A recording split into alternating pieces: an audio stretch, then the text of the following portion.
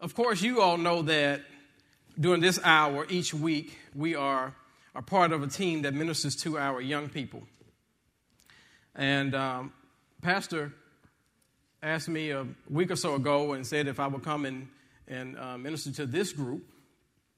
And I asked him, I said, well, is there anything particular that you'd like me to talk about? And he said, well, just whatever the Lord brings to your heart and to your mind, speak on it. So, I found it uncanny that when I'm over there, we're talking about things that are relative to the students and what they need to do to live and how they need to live their lives, how they need to follow Scripture, how they need to obey their parents, how they need to obey their parents. All right, I knew somebody would say something. And I get over here, and Pastor gives me the freedom to talk about whatever I want to talk about, and guess what I want to talk about? Y'all kids, my kids, y'all, me. And I felt strongly from the Holy Spirit that this is what we need to talk about. So our topic tonight is going to be parenting these days. Parenting these days. How many of you would agree with me that it is extremely difficult to parent in these days? Huh? By a show of hands.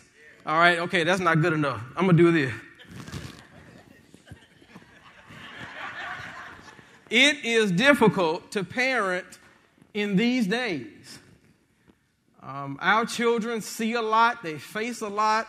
You and I are going through a lot. We're experiencing various things. We're trying to be professionals in our environment. We're trying to hit the corporate ladder and take that ladder to success. We're trying to be good at what we do. And then we've got these little kids. And some of us got these big kids who need guidance. And it is our job as parents to take time out of our busy schedules to minister and to be parents to our children. This life is not about your success. I'm going to say that again. This life is not about your success. It's not about your career advancement, your career choices. It's not about your jobs, not about the cars and houses. It's not about any of that. Your life is supposed to bring God glory in every aspect. And where are we as it relates to our children? Now, I haven't come to get on anybody. I've really come to encourage you. We're going to look at some things in Scripture that, it may step on some toes. That's what Scripture does. It steps on me, head, foot, shoulders, knees, and toes. And so if the Scripture does it, that's what it does. Just know it's not me. Please don't write me. Don't call me. Right, Pastor. This was his doing. So I want to look at 2 Timothy chapter 3 in the NIV version is what I'll be reading from and looking at. And this is just a starting point. This is just a starting point. We're going to look and move on to some other scriptures that are relevant to what we're going to be talking about as it relates to parenting. And we're going to see some things that you probably have never really paid attention to in the Scripture. And it's been there for thousands of years. Because we're going to look at some stuff in the Old Testament that took place thousands of years ago. And we're going to get a keen view on some parents and on some people who, in our eyes, are heroes. In our eyes, are strong leaders and were strong leaders in their time and in their community, in their place, in their space. But my God, when it came down to parenting, oh my goodness, some stuff went on. Say some stuff went on. Some stuff is going on. And Paul wrote Timothy to address the stuff that was going on then and prophetically the stuff that's going on right now. Paul wrote a letter, or two letters, I should say, to Timothy, 1 Timothy and 2 Timothy. I'm not sure if Paul knew exactly how far-reaching those letters would be because those were personal letters that he was writing to his protege, his understudy. And so he writes these letters to deal with issues that were in the church or issues that could affect the church.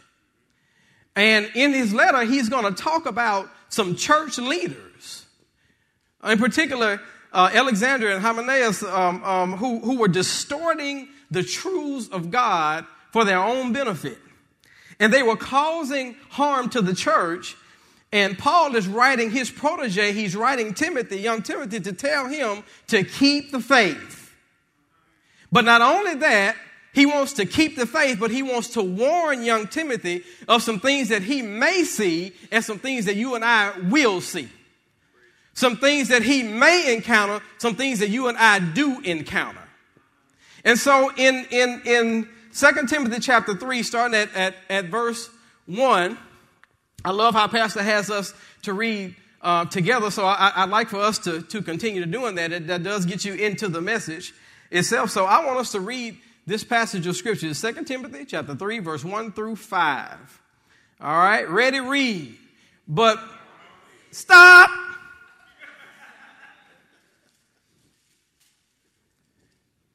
If you see something that says, mark this, that's another word for pay close attention.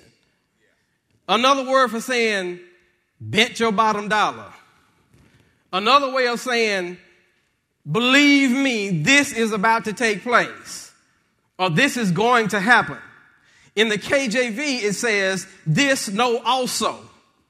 Amongst other things, he says, I've got something so important to tell you, Timothy, that I want you to mark this. Know that I'm getting ready to share something with you that is far-reaching. It has, it's dangerous, it's sad, but I need for you to pay attention and mark this. And so here's what he says. All right, y'all, keep reading. But mark this,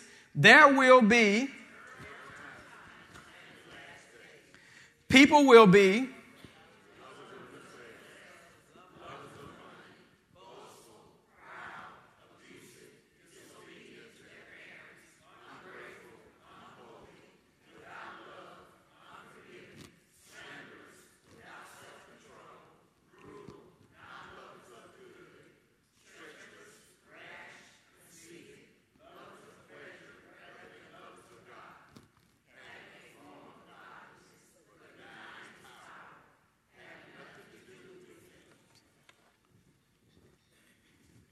Was that worth marking? Was that worth saying pay attention to? I certainly believe so. So Paul is telling Timothy by the power of the Holy Spirit. This is not Paul. When Paul is talking, when Paul has his own inserts, he'll say it. He'll say, now this is me talking. He ain't say that. He started talking, writing. And whether he wrote those words himself or through his writer, because you know the physician Luke stayed with him a good while, and other folks were with him, and people were in and out. But Paul says this is so important, Timothy, and he goes through this whole litany of things. He says, I need for you to understand that there will be terrible days and terrible times in the last days. People will be lovers of themselves, lovers of money, boastful, proud, abusive, disobedient to their parents, ungrateful, unholy, without love, unforgiving, slanderers, without self-control, brutal,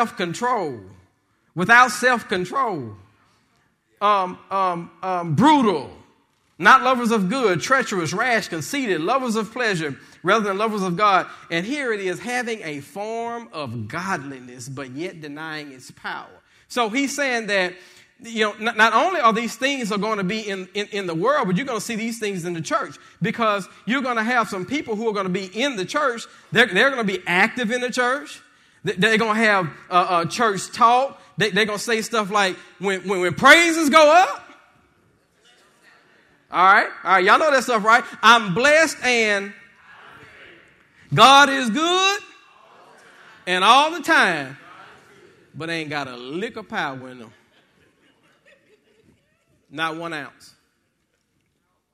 Because they are themselves denying the true power of God. In other words, they come to me with their lips, but their hearts are pushed away or far from me. God is warning him Okay, God is warning us that we've got to be careful of those things. Now, you and I would certainly agree, I'm certain of this, we would agree that this is a description of the times that we are living in right now. Is that right? We would agree that holistically, that these are the days that, if you can't miss any of this today. Lovers of money, lovers of themselves, boastful, proud, arrogant, conceited, disobedient to their parents, ungrateful, unholy, without love, unforgiving. All those things we see prevalent in the world. This scripture describes the world, guys, that our children are living in. But here's the thing. My fear is that not only does this give us a picture of the world that our children are living in, I'm also afraid that this scripture is giving us a picture and describing a world that our children are choosing.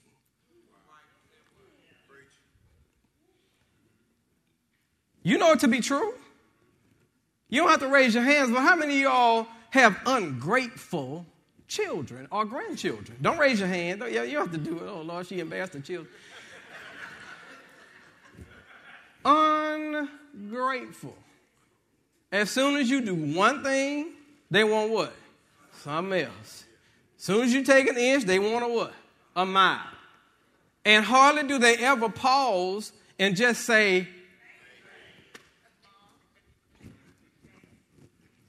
thank you. Thank you.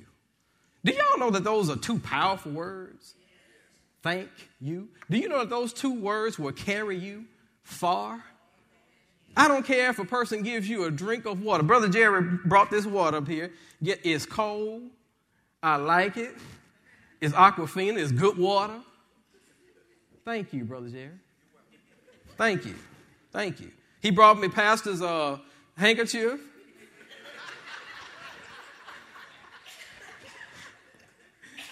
Pastor, and so I like this because I know this handkerchief has sweat equity in it. I know it does, so I'm going to use it if I don't even need to. I'm going to be just like Elisha. He told Elijah, now, Elijah, give me a double portion of what you have. All right, now it might be in this handkerchief right here, y'all. And so he warns him. He says, whatever you do, don't have anything to do with those people. What if those people are in our houses? Some of those people are right there in our homes and in our houses today, or will be if we're not careful. Okay? Now, that's just the highlight of what I really wanted to talk about, okay? That's like the backdrop, okay? I said highlight, but it's like the backdrop. Keep that particular passage of Scripture in mind as we go through the rest of this, okay? All right.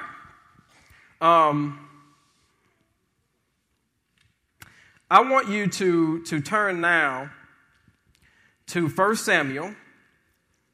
We're still in NIV. 1 Samuel chapter 1.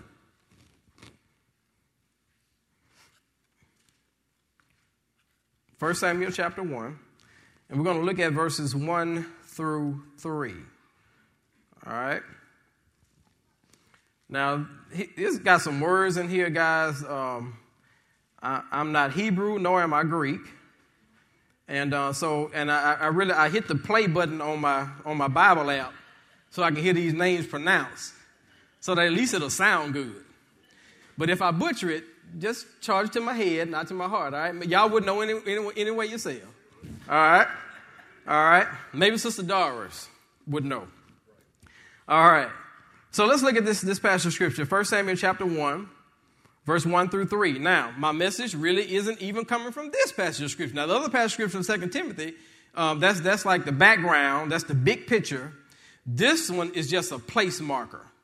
This is just to let us understand who are some certain people that we want to look at. 1 Samuel chapter 1, verse 1 through 3 says, there was a certain man from Ramathaim, a Zuphite from the hill country of Ephraim, whose name was Elkanah, son of Jeroham, son of Elihu, the son of Tohu, the son of Zuph, an Ephraimite. He had two wives, one called Hannah and the other called Peninnah. Peninnah had children, but Hannah had none. Verse 3 is the one I really want us to look at. Year after year, this man, who's this man? Elkanah, right? All right, this man, Elkanah, went up from his town to worship and sacrifice to the Lord Almighty at Shiloh, where remember these names, where Hophni and Phinehas, the two sons of Eli, were priests of the Lord. All right, now let's look at those names again. Hophni and Phinehas were two sons of Eli, and they were also the priests of the Lord. Now, who were Hophni and Phinehas? They were priests of who? And they were two sons of who? Eli. They were the two sons of who? Eli. And the priests of who? Okay, so these men were children of the priest and also priests themselves, because Eli served as the high priest at that particular time. So this was a man with a whole lot of clout, all right? Therefore, these were men, because typically in the Old Testament, with the priesthood, it came from the Levitical tribe, and if your father was a priest, then typically your sons were priests. God have mercy if that happened to my kids. I can see Micah now, acting crazy. But that's how it was then. That's not how it is now. Let's understand that. And I've had to share with children of pastors, children of ministers who thought, possibly that they had to do what their dad did. And I've had to share with them. I said, no, son, what you want to do is what the Holy Spirit calls you to do. You want to be who the Holy Spirit calls you to be. If you feel the Spirit pressing you to preach or enter into ministry, then you do that. But if you don't, for God's sake, don't. Because if you don't have that calling, it's just not there. You can't sum it up. You can't drum it up. You can't drink it up. It's just not there. You can operate out of a different spirit, but it won't be from the Holy Spirit. All right? It won't be. It'll be from the other spirits. Look at chapter 2. Chapter 2, 1 Samuel, chapter 2. We're going to start at verse 12. We're going to look at verse 12 through verse 17, and then we're going to drop down and go to verse 22 through 25. Forgive me if that's a lot of scriptures, guys, but I really need for you to see this. I don't have but 28 minutes left. All right. Chapter 2, verse 12 says, Eli's sons were scoundrels or wicked scoundrels. In the KJV, it calls them sons of Belial. A son of Belial meant that you were a son of Satan. Now, again, if you recall what we just read, who were these guys? They were, oh my God, priests of the Lord and sons of Eli. And the Bible says in verse 12, Eli's sons were wicked men, scoundrels, sons of Belial. That word Belial means not only son of Satan, but it means worthless. It means wicked. And here's what it says. Continue. It says, they had no regard for the Lord. Verse 13. Now it was the practice of the priests that, and they're talking about these priests, not the practice of the priests in general. Let's not get that mistaken. It was the practice of these two scoundrel, no good, worthless sons of Eli. It was their practice that whenever any of the people offered a sacrifice, the priest servant would come with a 3-pronged fork in his hand while the meat was being boiled. Verse 14, and would plunge the fork into the pan or kettle or cauldron or pot.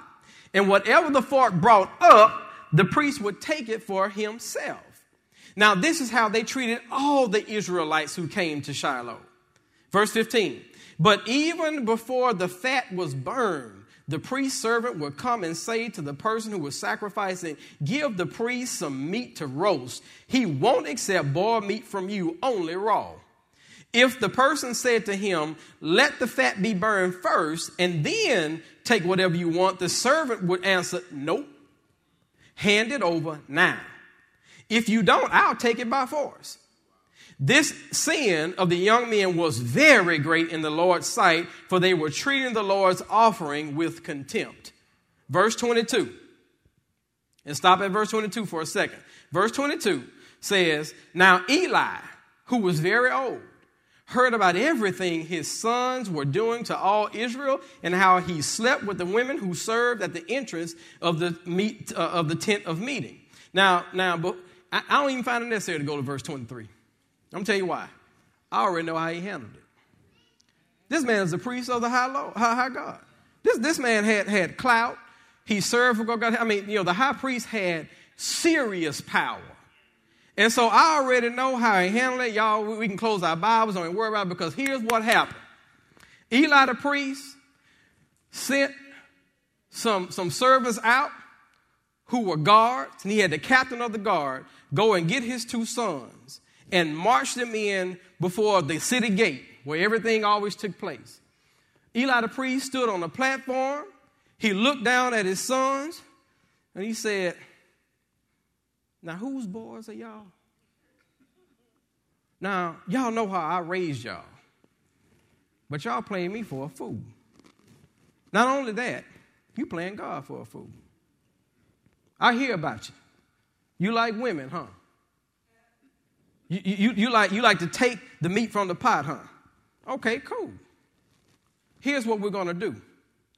Guards, I want you to strip them of all of their authority. That's verse 24. Strip them of all their authority. You guys are not only scoundrels, but I don't even regard you as sons. I'm turning my back on you. Not only that, you are going to receive 40 lashes. And I'm going to pray to the Lord and ask if there's any further punishment that he wants me to give you, because I want you to know, though I loved you all your lives, your life is in jeopardy. Y'all think that's what they said? Oh, Lord. Okay, since y'all don't believe me, let's look at verse 23. Verse 23. So Eli the priest, he said to them, to his sons, why do you do such things? I hear from all the people the wicked deeds of yours. No, my sons. No. The report I hear of spreading among the Lord's people, it's not good. It's just not good. If one person sins against another, God may mediate for the offender, but if anyone sins against the Lord, who will intercede for them? And then it goes on to say, but his sons did not listen to their father's rebuke, for it was the Lord's will to put them to death. Okay, so he goes and does the exact opposite of what I just presented before you. Now, if he had followed my advice, these boys might have had a slim chance of being able to talk about it. But because they did not, and because he did not handle the situation as a father should, God made up his mind that he was going to put these boys to death. The problem is, with his parenting, there were no consequences to bad actions. That was the problem. The problem with Eli's parenting was that there were no consequences to his children's bad actions, and they knew that. Y'all know that y'all children know that y'all ain't going to do nothing? Do y'all know that y'all children would tell us? I was in education for a little while when we had a program at another school, barbering program, and you could tell, you could threaten the child, I'm going to call your daddy. Okay. What that mean? I'm going to call your mama. 230. My mama ain't going to do nothing. And I have seen children cuss their parents out. I have seen that. I'm sure Eddie has seen it too. Cuss them completely out from top to bottom. Made me so mad I want to get my belt and tear them up. You know? It's that kind of foolishness, but there are no consequences to their actions. Y'all know, and I shared this with the men last Sunday. Y'all know my parents told me, they say, now, son, you know we love you, but I promise you this, if you go to jail, don't look for us. We ain't coming. My parents told me that. And yes, sir. And guess what, Brother Jerry? I ain't going to jail because I believe my dad.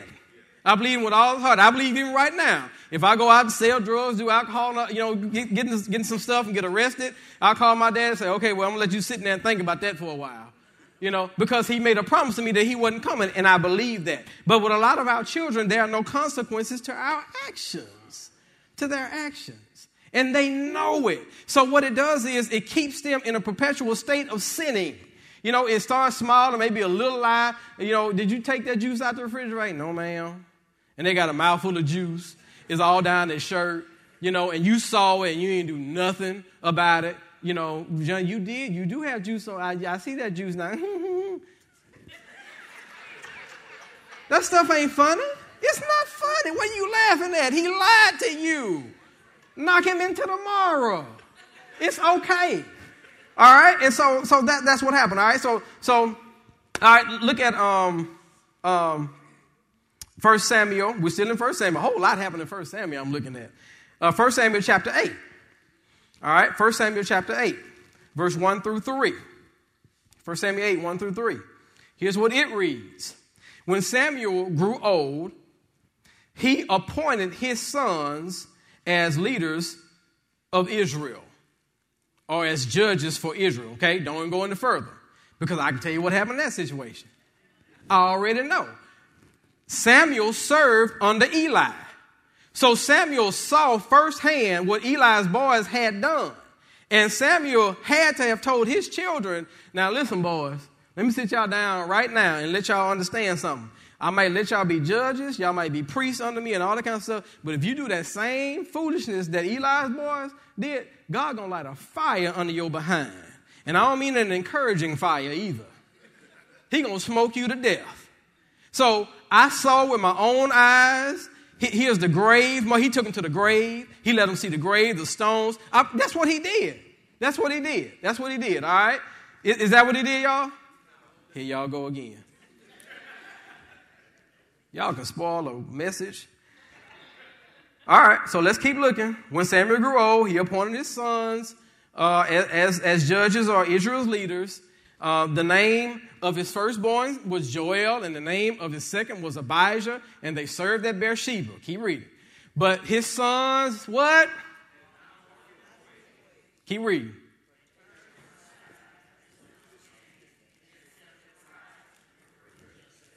Oh, have mercy.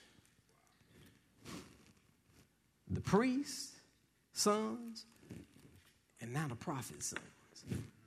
The priest's sons, and now the prophet's sons. Now, in both of these situations, the question that you want to know, the question that I want to know, what happened? Right? That's the natural question. What happened? Why? Why? And so the answer, quite simply, is because the parents weren't following after the children. The parents were not following after their children. I'm going to say that again. Their parents weren't following after or looking after their children. When their children, when they saw their kids, when they came home, they probably didn't ask, you know what, how did it go today at school? Did you learn your Hebrew alphabet? How do you like your teacher? Is your teacher nice or is she mean? Well, your teacher called me today. And she told me all that you did. And I want you to know you cannot continue to act like that. And because you did act like that, we're not going to the Hebrew McDonald's. Ain't going to happen because of your actions. You know, they didn't say, hey, you know what, man, I missed you, bro. You know, I've been thinking about you all day long, dude. I mean, you my homie, and now you off into school, and I get to see you for a while, and and I'm just so elated. I'm happy to see you, guys. I guarantee you, those things, those conversations, those levels of affection were being missed in the priest's home and in the prophet's home. In the priest's home and in the prophet's home. And if we're not careful, it'll be missing in our home. Our home. I'm pointing at me, at our home. It will be missing if we're not careful. So what we see, guys, is that these fathers were busy being priests and not parents. Their priesthood, their responsibilities as priests were too high and gaudy and mighty, I just don't have time to deal with my kids. I've got too much to do. Now, I looked up some of the responsibilities of the high priest, of what Eli would have been doing. And I'm going to read this to you. It says that the Old Covenant priest offered gifts and sacrifices for the sins on behalf of the people in relation to God.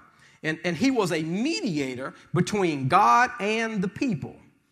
God would come in judgment because of the sins of the people, and the high priest would stand in their place, offering sacrifices, and satisfied God's justice and demonstrated his mercy by punishing an innocent animal in place of a guilty human being. So that's the point that I said. It says that he, the high priest, was a mediator between God and the people. What that means is that this man stood, as it were, in the middle. If the people needed to get to God, the people went through the priest. And the priest went to God.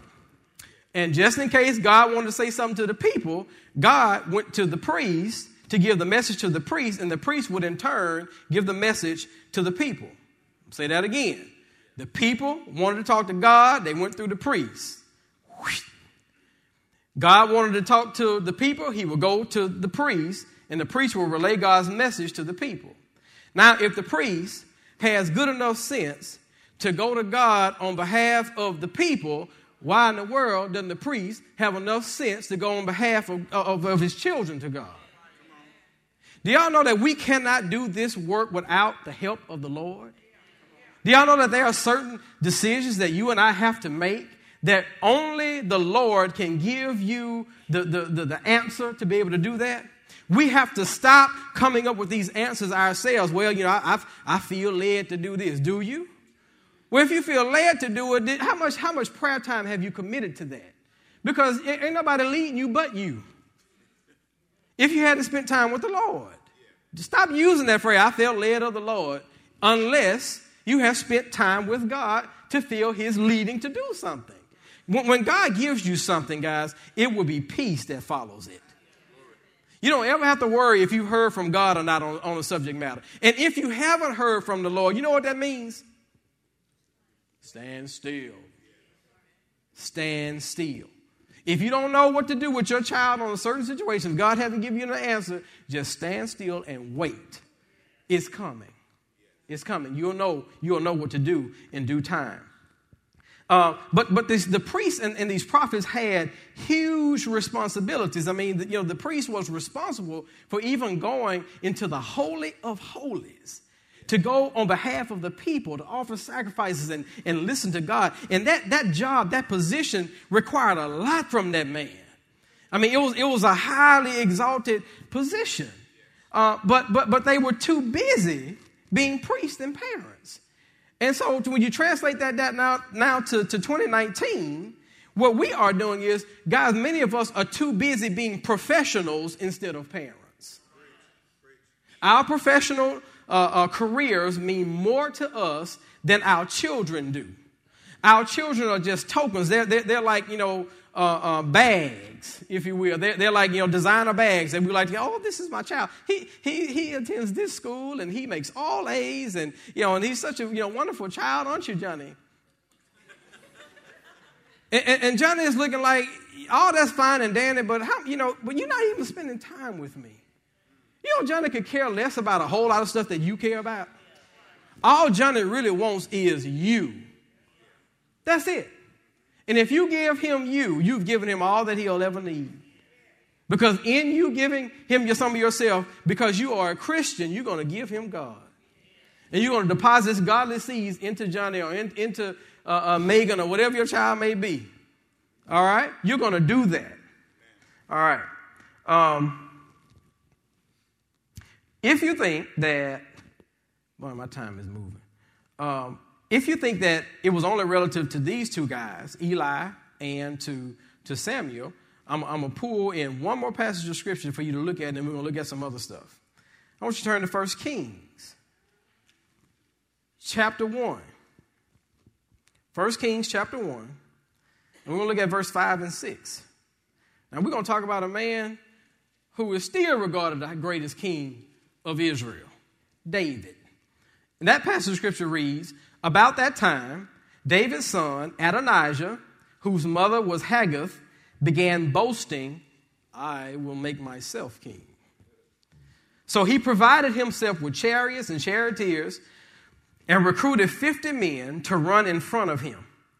Now his father, King David, had never disciplined him at any time. It says here, his father had never interfered with him by asking the simple question, son, why do you behave the way you do? Y'all see what that says?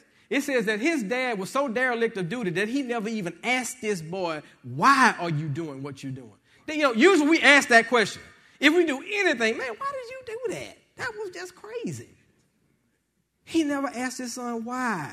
And you know what? His son was so out of control that when King David was on his deathbed, this boy basically anointed himself king. Well, not anointed, appointed. He appointed himself king over all of Israel, and he ends up dying at the hands of his brother Solomon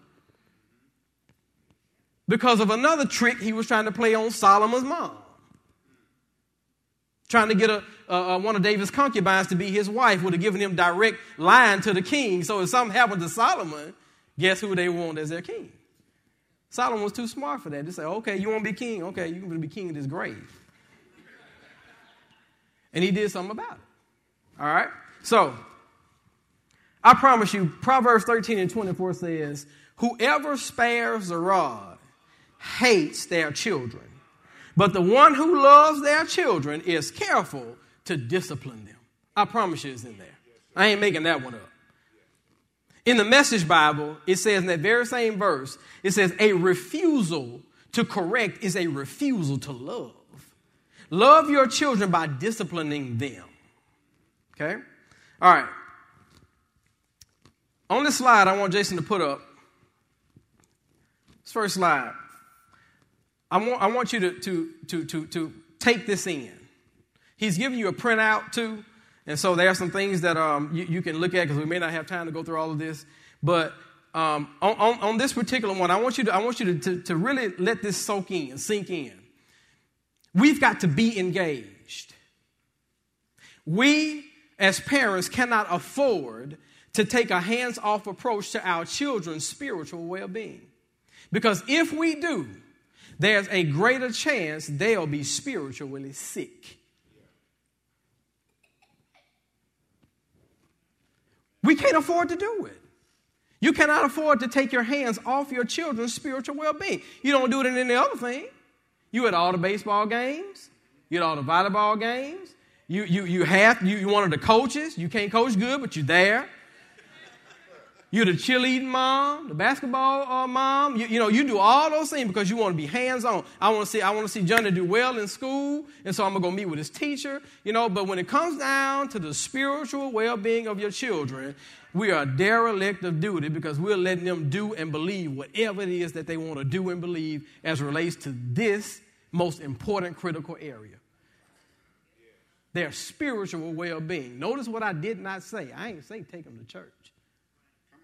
I said their spiritual well-being.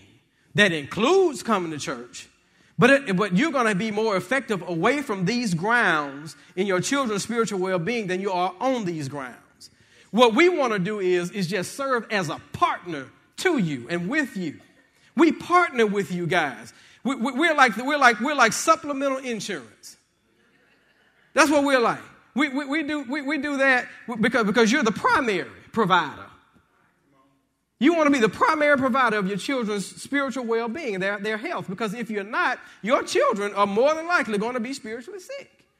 It's not always the case, but there's a better or greater chance that they will be. All right? A.W. Tozer made this quote as it relates to that. He says, on the second slide, he says, what you think about God is the most important thing about yourself. Y'all get that? Let that sink in. What you think about God is the most important thing about you. Next slide. Now, when we look at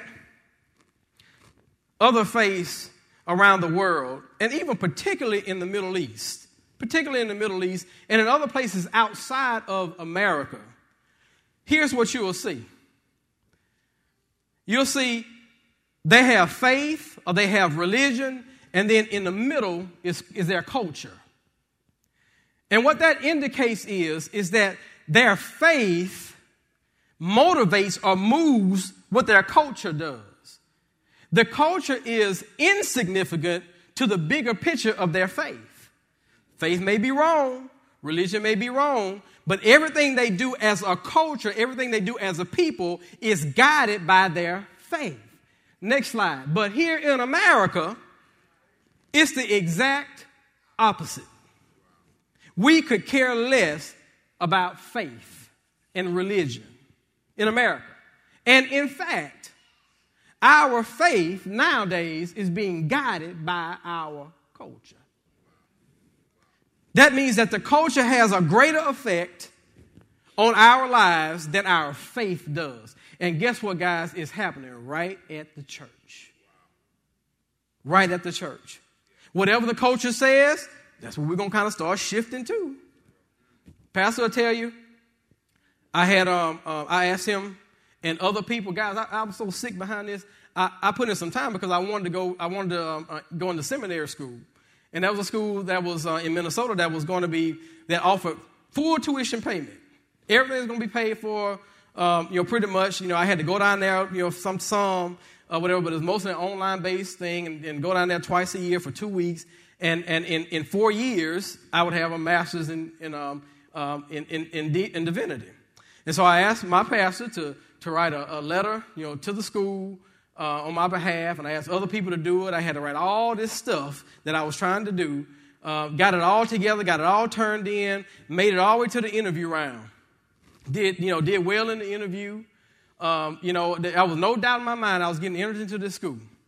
And then the interviewer did the dumbest thing he could have done. This man told me that, I just want you to know that our teachers are more, kind of on the liberal side. I'm more on the liberal side than what you may be accustomed to. And so I want to ask, so you mean they're more liberal in taking the approach of being conservative, right? On your views. And no, they take a more liberal approach. And I said, okay. I got a question to ask you. I said, well, what does your church say about gay marriage? And he said, to my dismay, that our church, along with our denomination, it was a Lutheran denomination, came from Luther. Luther was a strong man. And their faith has been radically changed by the culture. The culture now has told them that it's okay to have gay marriage. And so the guy said that, we do accept homosexuals and homosexuality, and there's a good chance that when you come to the school, you will have, homosexuals in your classroom. Now, that's one thing to have that. You're not going to bypass. I'm not condemning, people. I'm not trying to do, that's not what I'm trying to do. But what I'm trying to say is that what the Bible has to say about marriage and homosexuality, the church said otherwise. Now, I understand we have people, some of our kids are struggling with that in that area and whatnot. I understand that. And I'm not trying to do anything to say anything negative on your children. We're working with them. We're going to work. I don't care who comes through those doors. We love them. We're going to work with them. But when you say that we approve of gay marriage, that's when Craig got a problem. And so I told them, I said, well, sir, thank you. Well, I had to email them. Thank y'all for y'all's time.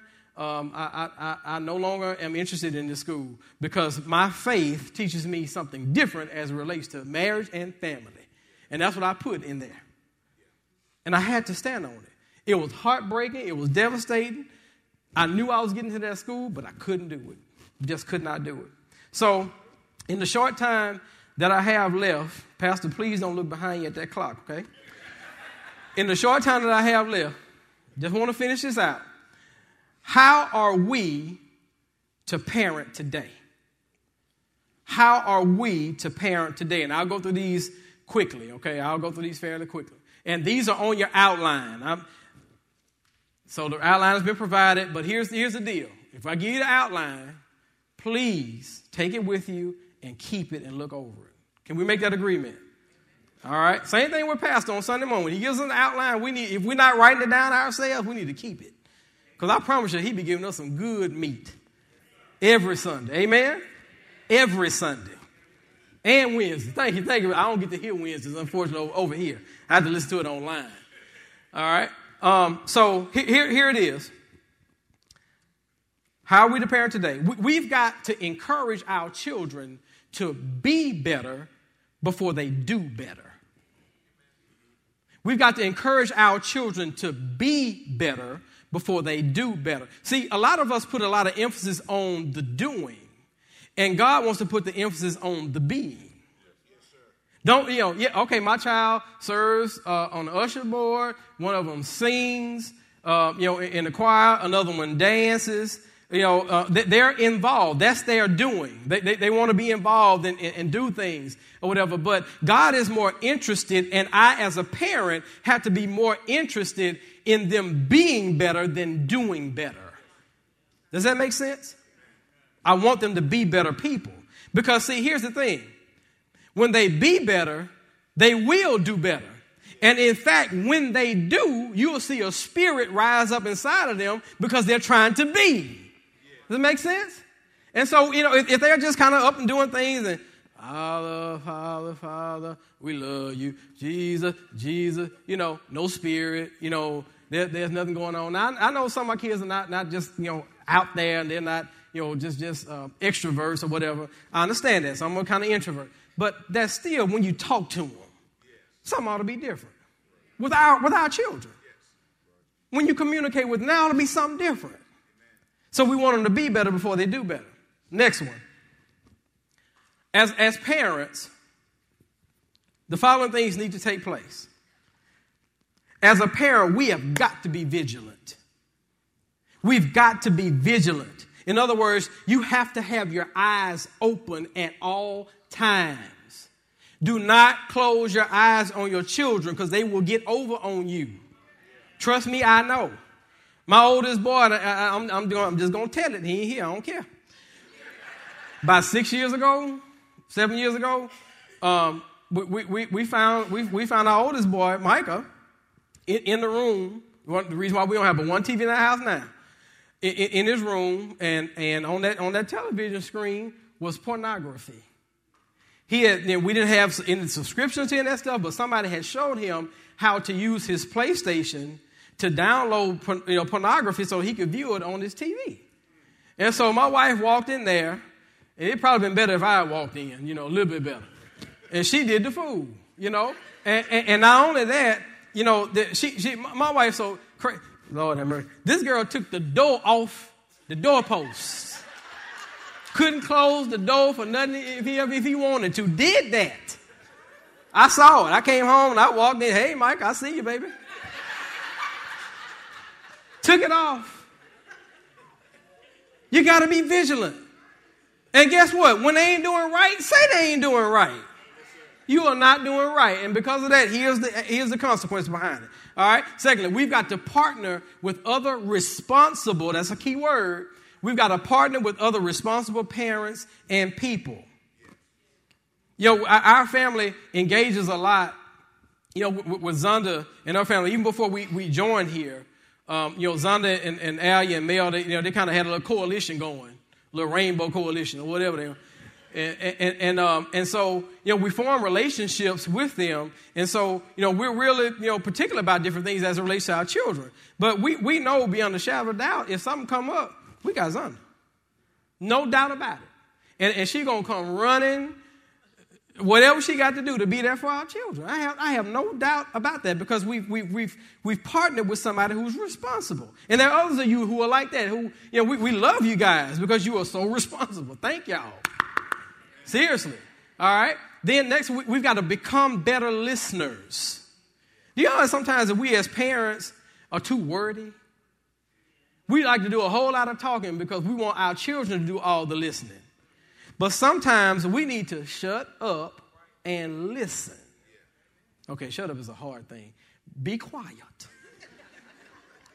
and listen to your children. Because guess what? Even though they may be quiet people and all that, your children have a lot to say. and they want to talk to you. But do you have a listening ear, and is your door always open? I have open door policy in my home. Really? Do you really? Do you know what that means? All right, let's keep moving because I'm out of time. All right, we've got to maintain family and secret devotions. That's in our church covenant. Y'all, what is that? We got to maintain family and secret. In other words, we've got to get together as a family. And what we do in our homes, we've got to talk about the Lord Jesus. We've got to talk about God. We've got to build a relationship with our children so they can build a relationship with the Lord. We've got to teach them early and often the gospel message. We've got to dedicate time each day to acknowledge God in our lives. If there is a day that you go by that you don't mention the name of the Lord in your home to your children who need it so desperately, God, something is not right. We've got to fix that. Next one. We've got to be a student of our child's heart and get to know his or her special gifts and passions. Then provide opportunities for them to grow in those areas. We've got to instill in our children that they are fearfully and wonderfully made. And if they hear that from their fathers, it has extra special effect.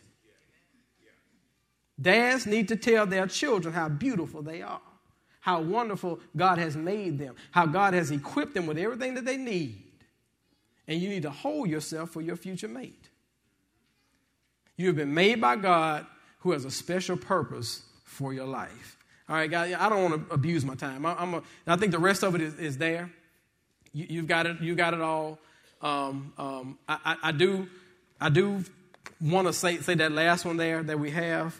I think that's missing in a lot of our homes. Y'all learn to laugh. Learn to laugh.